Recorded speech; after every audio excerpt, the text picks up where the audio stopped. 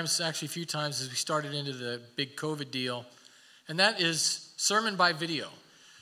So we don't do this a lot, but we thought this was very interesting, and Kurt wanted to tie up his sermon on shoes, and hopefully you're all wearing shoes today. But he's going to tie that up today, and it's not live, but we are on location in Israel, and he's going to share that message with you today. Amen? So take it away, Kurt.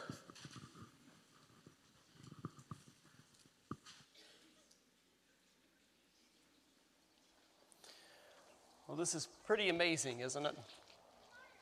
If you ever get the chance to come to see these lands in your own eyes, I would encourage you to do so. Over the last few days and for the next few more, I've been able to be here with 25 other people from our Crossroads family, along with a couple extended members of our Crossroads family and a couple from Texas that have so graciously joined us and come along. We've been here with our domestic guide from Oklahoma, Brent, and our amazing Israeli guide, Ron, and bus driver, Benny, taking us all across the Holy Land. And today we find ourselves right here along the Sea of Galilee.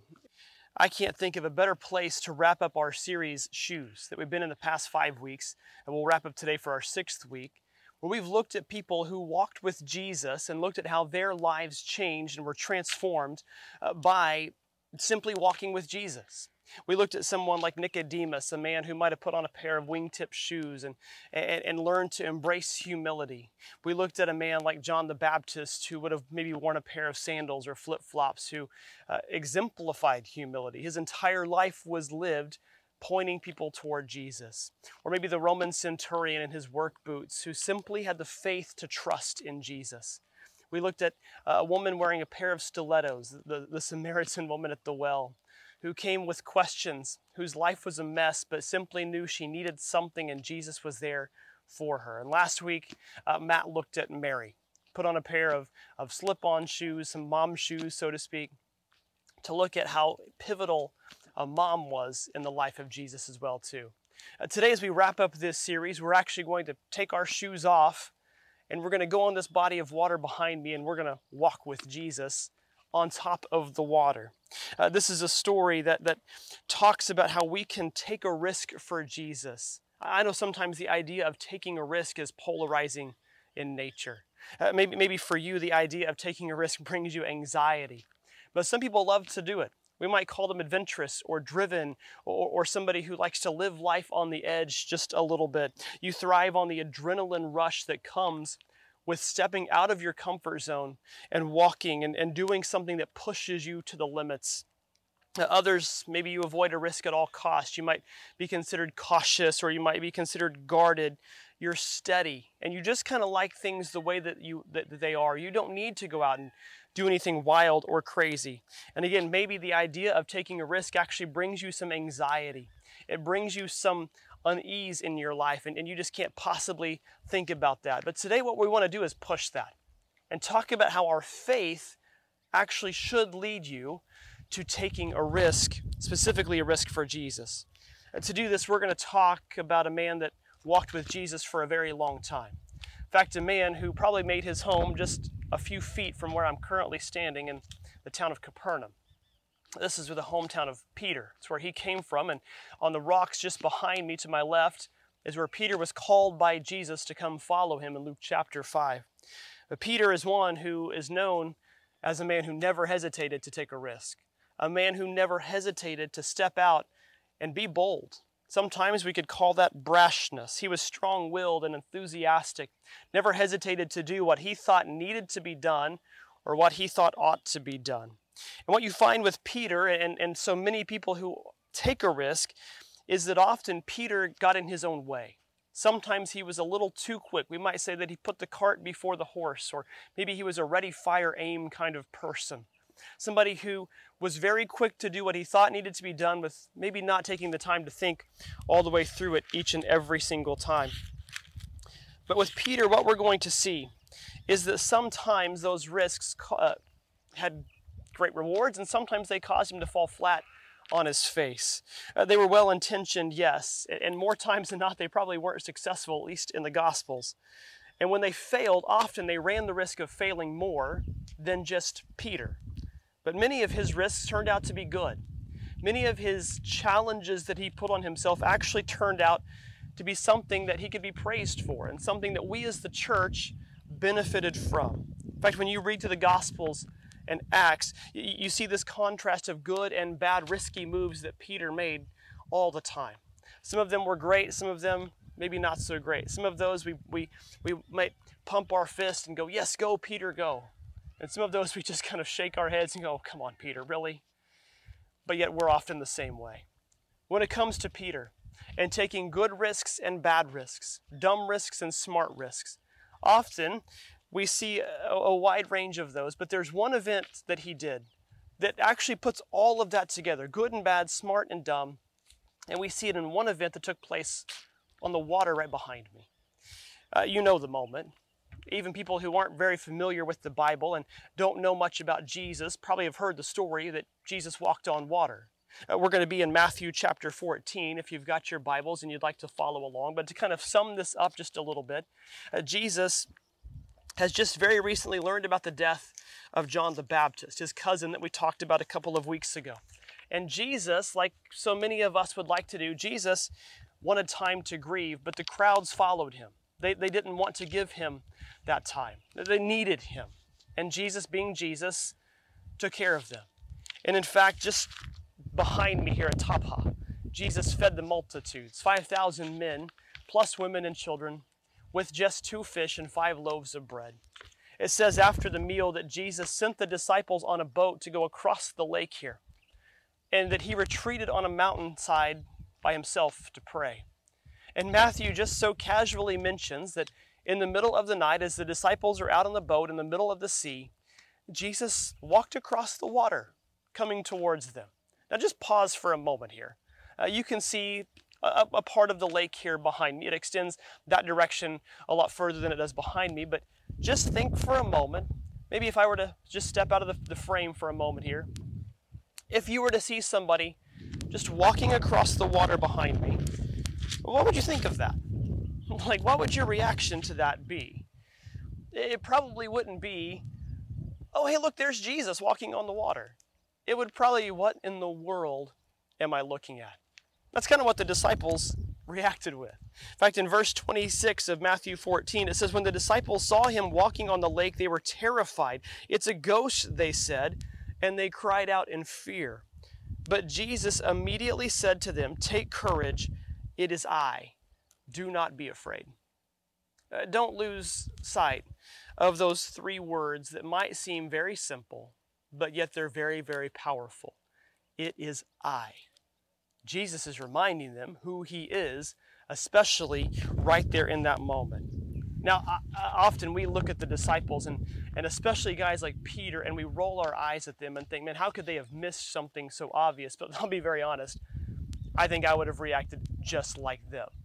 Because after all, even if you look at Jesus and you believe that he is the Messiah, you believe that he is the Son of God, that he's God in flesh on the earth and he's walking alongside you with you. I mean, do you honestly expect to see him walking on top of the water? Like we've seen him maybe raise people from the dead. Okay, I get that. We've seen Jesus perform miracles, turning water into wine. Okay, I could see that.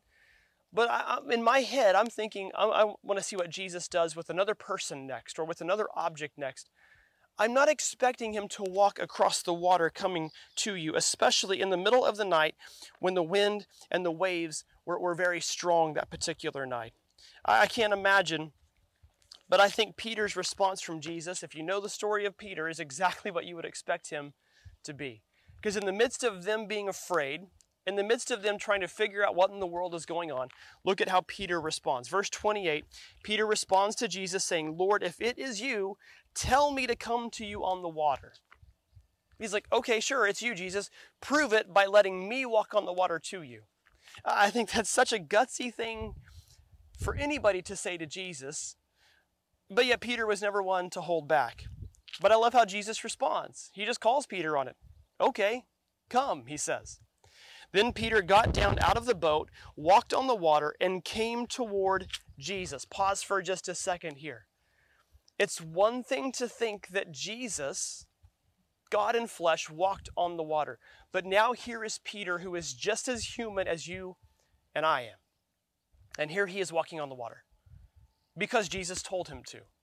I don't know that Jesus reached out, and used the Spirit of God to help Peter walk on the water or not. I don't think that was the case. I think it's just simply he told Peter, you can do this, and Peter did this. I don't know. But either way, here's Peter walking across the water to Jesus. But look at verse 30. But when he saw the wind, he was afraid, and beginning to sink, he cried out, Lord, save me. Something you might know about this lake, you might not. I call it a lake. We call it the Sea of Galilee, but this is a freshwater body here. And what you may not understand about this is just exactly where we're at here. Now, if you don't know much about Israel's topography, I'm currently almost 700 feet below sea level. This is a very low spot, and in fact, on this trip, we're actually going to go to the lowest spot on Earth, which is about maybe 50, 60 miles south of here at the Dead Sea. But the Sea of Galilee is also extremely low elevation, one of the lowest places that you could find. And because of the elevation of the lake, and as you can see behind me, there are mountains surrounding the Sea of Galilee on all sides. This is not a large body of water. In fact, we have some lakes back home that probably are bigger than this, not too far from Kansas City. But because of the mountains around this lake, and because of the elevation, wind, as you probably have heard a little bit through my microphone, is pretty prevalent here. And it's not uncommon for a storm to come in over the top of the mountains, down to the water, and to the waters to get very turbulent. In fact, in some cases, potentially to get deadly. This is also where Jesus calmed the storm from the boat, was out here on this body of water. So it's not necessarily uncommon, yet these men, who half of them were fishermen, on this boat are in the middle of the wind and the waves, and Peter gets a little bit scared by this. Peter is walking towards Jesus. He's no longer in the boat, and suddenly the wind and the waves get his attention and draw his eyes away from Jesus. In this moment, this is where we see Peter's gamble start to fail. We see his risk initially pay off, but then he starts to sink into the water. And through this moment in time, we see a glimpse of why and how some of Peter's great risks might have failed. Just look through the Gospels. They're littered with times that Peter was bold and brash and it didn't work out very well for him. Matthew 16, after Jesus predicts his own death, Peter pulls him aside, like Jesus has predicted in front of the disciples that he's going to die. Peter pulls him aside and is like, no, I'm not going to let that happen to you. No, I'll protect you. I will take care of you. And this is where Jesus very famously tells Peter, get behind me, Satan, like he wants no part of this. Very quickly rebukes him. In the next chapter, in Matthew 17, the Transfiguration, Jesus appears with Moses and Elijah, two great figures from the Old Testament. And Peter wants to build 3 tabernacles, one for each of them. He doesn't get it right. Like he thinks they're really there and they're there to stay. So he wants to build something to honor all 3 of these men. We go on in John chapter 18. Peter is with Jesus in the Garden of Gethsemane, and Jesus is about to be arrested, and Peter takes out his sword and he cuts off the ear of one of the Roman soldiers. Or maybe in Matthew chapter 26, after Peter has very famously told Jesus, I won't be one to betray you, like Judas is going to. And Jesus tells him that he will anyway. And then we see in Matthew 26, out on the patio at Caiaphas' house, Peter 3 times denies even knowing who Jesus is because he fears for his own life. These are just a few examples, and there are plenty more because that's just Peter. Maybe you're like this. You take a risk, you take a gamble, knowing some of them aren't going to pay off for you, but it doesn't keep you from making that risk and that gamble any other time. The question for me on these examples is not that they failed. The question is what caused them to fail? Why did they fail? Why did these decisions and actions that Peter took turn out so poorly for him? And maybe it's the same question for you. If you take a risk, why does it fail? What causes it to? I think in this case, it wasn't a lack of confidence. It wasn't a lack of being willing to step out in the moment. And I don't think it was simply a matter of Peter just not having what it took. I think he had what it took. I think Peter had everything that it took. After all, that famous statement where he tells Jesus that he'll protect him. Shortly before that statement, Jesus has told Peter, "You're the rock on which I'm going to build my church." Jesus thought very highly of Peter, obviously. I think the answer of why Peter sometimes failed, and specifically when he was walking on this water behind me, why he failed, is very, very simple. Go back and look at verse 30. When he saw the wind, he was terrified, and beginning to sink, he cried out, "Lord, save me." Think about this for a moment. Peter has walked from the boat all the way to Jesus. I don't know how far this is. Maybe this is a few feet. Maybe this is a considerable distance. I don't know. I know that I'm not the best swimmer in the world, so I wouldn't even want to swim very far from a boat to somebody out there. So I don't know how far Peter has gone on this journey, but it says that he got to Jesus. He walked all the way to him, and then he starts to notice the storm around him. Does that sound familiar? Have you been walking with Jesus and suddenly, then you notice the storm? Then you see everything else that's going on around him. The situation around him in his life sidetracked him from Jesus, and that's when he started to sink. That's when he started to go down. Everything was fine until he took his eyes off of Jesus. This is such a common situation for us. And let's take Jesus out of it for just a moment and get very practical. How many times have you just been driving down the road on a very common path? Maybe you're just going home, a path that you take every single day, and you take your eyes off of the road for just a moment. You get sidetracked maybe by a new looking building off to the side, or a nice vehicle that you pass, or maybe just one of those terrible things you can't take your eyes off of. But you see something, just enough, and you've got to overcorrect your car. For me, it's always been either looking for animals off to the side of the road, like a deer, or maybe looking at a pond to see if there's any geese or ducks on it. But when we take our eyes off the road, that's where the danger is. Just a few days ago was the 6th anniversary of a motorcycle wreck that should have taken my dad's life. He's a very experienced motorcycle rider and was with a group of friends out in eastern Arizona riding through some mountain terrain, some beautiful country. But they were riding on a road that was not a dangerous road whatsoever. It was actually kind of between mountains. It was very wide on a very, very narrow curve. Nothing even really worrisome. But my dad noticed some elk up on the side of the mountain. Saw them, was pointing them out to the guys behind them. They had radios in their ears. His wasn't working that day, but he started pointing. And as he did, he took his eyes off the road and his bike just drifted, little by little by little. And because his earpiece wasn't working that day, the guys behind him couldn't get his attention until he was off the road. And his bike went off the lip of the asphalt. It was a couple inches, and that was all it took. His bike flipped over 20 times. My dad's body shot across the land and hit and bounced, broke 19 bones. Should have taken his life. I'm very grateful that it did, and God had plans for his life that I'm still seeing play out in front of me. But all it took was just a second of his eyes drifting from where they were supposed to be. And that was it. His success became failure in a split second. I think sometimes with Jesus, it's the exact same way. We can be walking with Jesus for a long time, but sometimes our eyes drift off of the focus and the goal, but our foot doesn't come off the gas pedal, or our hand doesn't come off the accelerator. And when you do that, you run the risk of damage to yourself and also to those around you at times too. Peter took his eyes off of Jesus far too many times, not because he didn't trust Jesus, not because he didn't love Jesus, simply because he got a little too caught up in what it is that he was doing right in front of him at the time.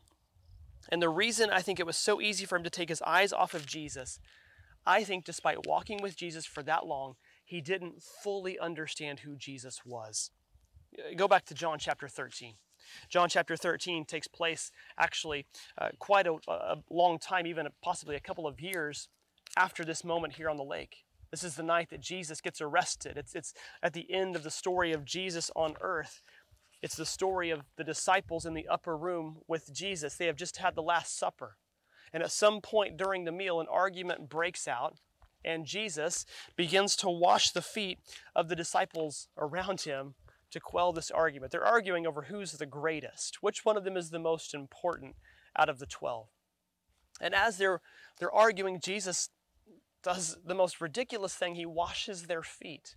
It's ridiculous because they should have been washing his, but he's trying to prove a point. See, Jesus never failed to use an object lesson. And while we read these sometimes and think of these as metaphor, for Jesus it was very practical.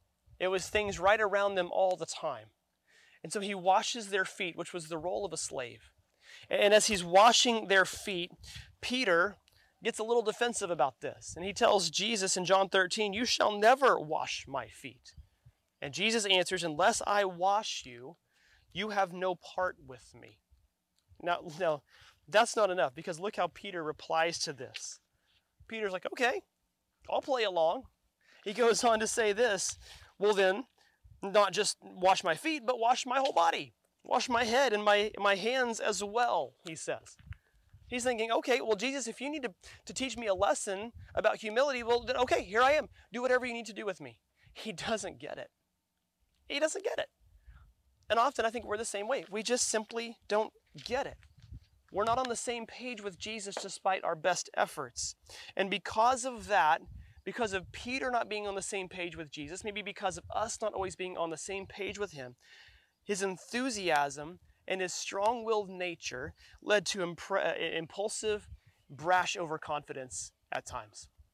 And sometimes I think that even can be a brash overconfidence in Jesus. No, hear me out.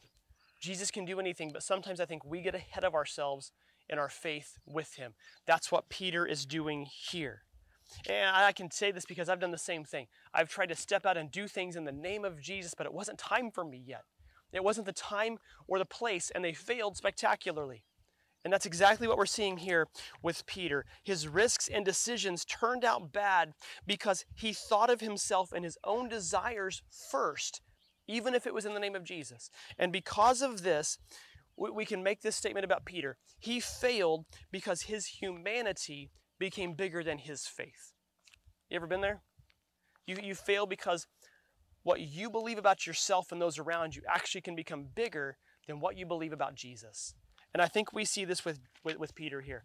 In that time, with both Peter and sometimes with us, his strengths ultimately became his limitations. That's a risk for all of us. Too often we're the same way. What causes us to succeed eventually can drive us to failure. What causes us to do great things can eventually cause things to fall apart. The drive that can cause a business to grow and do well can eventually lead to an overconfidence that leads that business to plateau or fall apart. The compassion that leads to helping others sometimes can lead to you being taken advantage of. Sadly, for so many of us, when those failures come, our strengths get packed away and put away. And because of failures, our chances of taking another risk start to dwindle. We see this too often. In Peter's case, his desire to jump out and say what he feels needs to be said or done gets in the way, and ultimately he winds up looking sometimes like a fool. Sometimes Peter looks like a complete buffoon rather than the leader that he's eventually going to become. Again, maybe in Peter's case it just wasn't quite the time and the place, but he went for it anyway. The good news with Peter's story is we knew and we know that didn't detract him. That didn't keep him from continuing to trust, continuing to have faith, and continuing to live and do things in the name of Jesus. We see throughout the rest of his story that his risks become good. His risks pave the way for us to eventually, as non-Jewish people, to eventually come to know Jesus. He helps build and lead the church. We see this as we flip from the Gospels into the book of Acts. Peter living a life of boldness through his faith. Not boldness that would produce faith, but instead he allowed his faith to produce boldness. And we see this specifically in Acts chapter 1. This period that we're in right now in our calendar, it's between the day of the Ascension and Pentecost. Pentecost is still a few days away. The ascension of Jesus was 40 days after his resurrection. Pentecost came 10 days later. We're actually in that period on our calendar right now. But in those 10 days, the disciples, they weren't necessarily lost, but they were kind of aimless. They didn't really know what to do next. They were fully bought in with Jesus at this point. but they don't know what's next. And it's Peter in Acts chapter 1 who steps up and says, all right, here's what we're going to do. Here's what we need to do. And he leads the disciples in prayer and starts taking his first major steps, leading the apostles, leading the church. In Acts chapter 2, the day of Pentecost, the Holy Spirit shows up and people are speaking in languages and they're hearing everybody else's languages in their native tongue. And in the midst of this, you could just say craziness or chaos, it's Peter who steps up and delivers a sermon, the very first Christian sermon in the history of our church. Delivers it in Acts chapter 2. And it's Peter that people come to and say, what do we need to do to get this? And Peter's the one who answers them, repent and be baptized.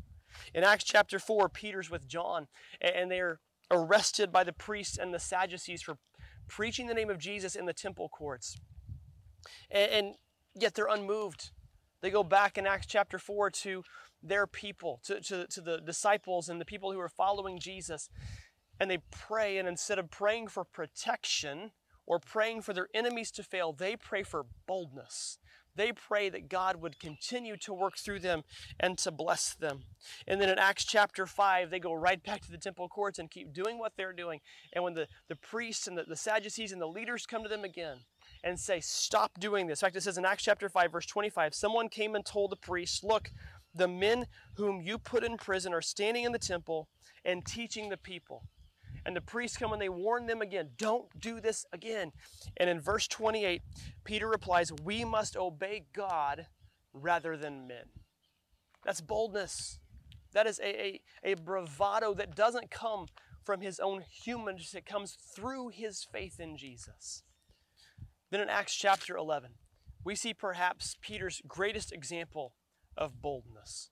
Because Peter in Acts chapter 11 realizes that his commitment to doing things by tradition has been holding him back from reaching the people that Jesus called him to reach.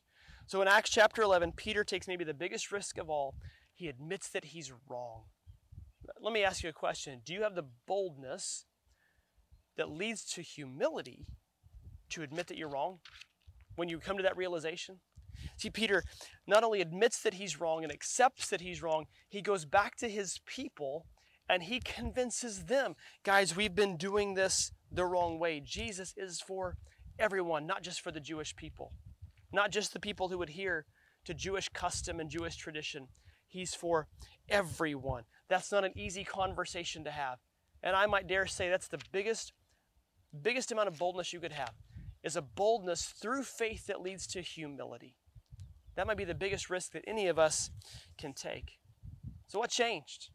What changed in Peter that his risks ultimately started to become successful as opposed to failing? I think he finally began to understand who Jesus truly was. He began to understand what Jesus meant when he said that he was the Son of God. But he didn't understand Jesus until he had seen Jesus risen from the dead.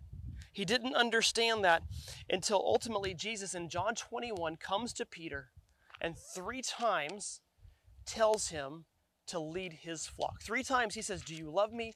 Then feed my sheep. I think he asked him 3 times because 3 times Peter denied him before. And he wants him to be sure that he understands what's going on. And once Peter accepts that, once Peter goes along with that, he quits taking his eyes off of Jesus. He quit making decisions thinking for himself and thinking by his own strength. And instead, he started thinking through the cross. And when Peter does that, the narrative gets flipped. And suddenly, we see that his faith once again became bigger than his humility. And we see the flip of what happened earlier. The Holy Spirit turned his limitations back into strengths. The same thing can happen to us. And it can happen for us and through us if we're willing to fully trust God and allow the Spirit to guide us and lead us. And that might be the biggest risk of all. Let's get practical for a minute. How do we do this? How do we take a risk? You might say, I love taking risks. I try to do it all the time. But now you're saying maybe I should wait. How do we do this? I think sometimes it's simpler than we think. Sometimes it's maybe a little more complicated than we think. Maybe you're on the other side of this. Maybe you're the one needing to take a risk. You've been holding back and maybe you felt God tugging on your heart. But you want to know, how can I do this? I think we can look at this in 4 simple steps. Number 1, you have to have boldness. I get it.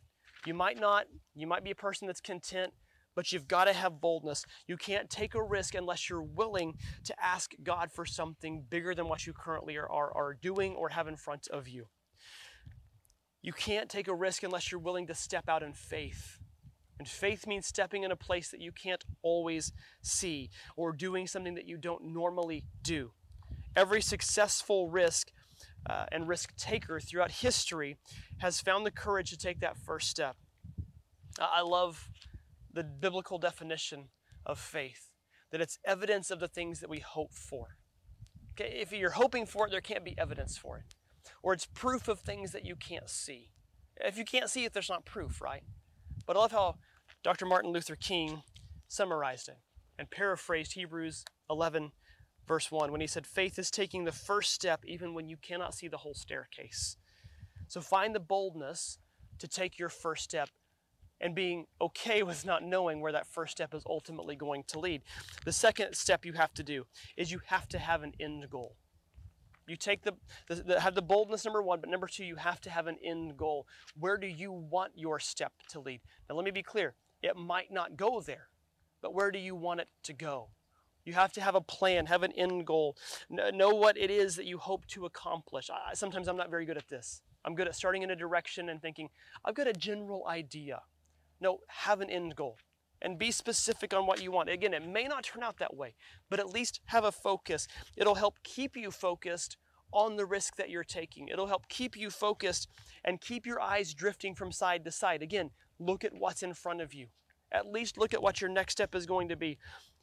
The more you do this, the more you'll keep your eyes off of the circumstances around you and keep them on Jesus instead. Number 3, this is a big one, throw out your backup plan. We love having backup plans. We love having a plan B. But ultimately, you've got to let that go.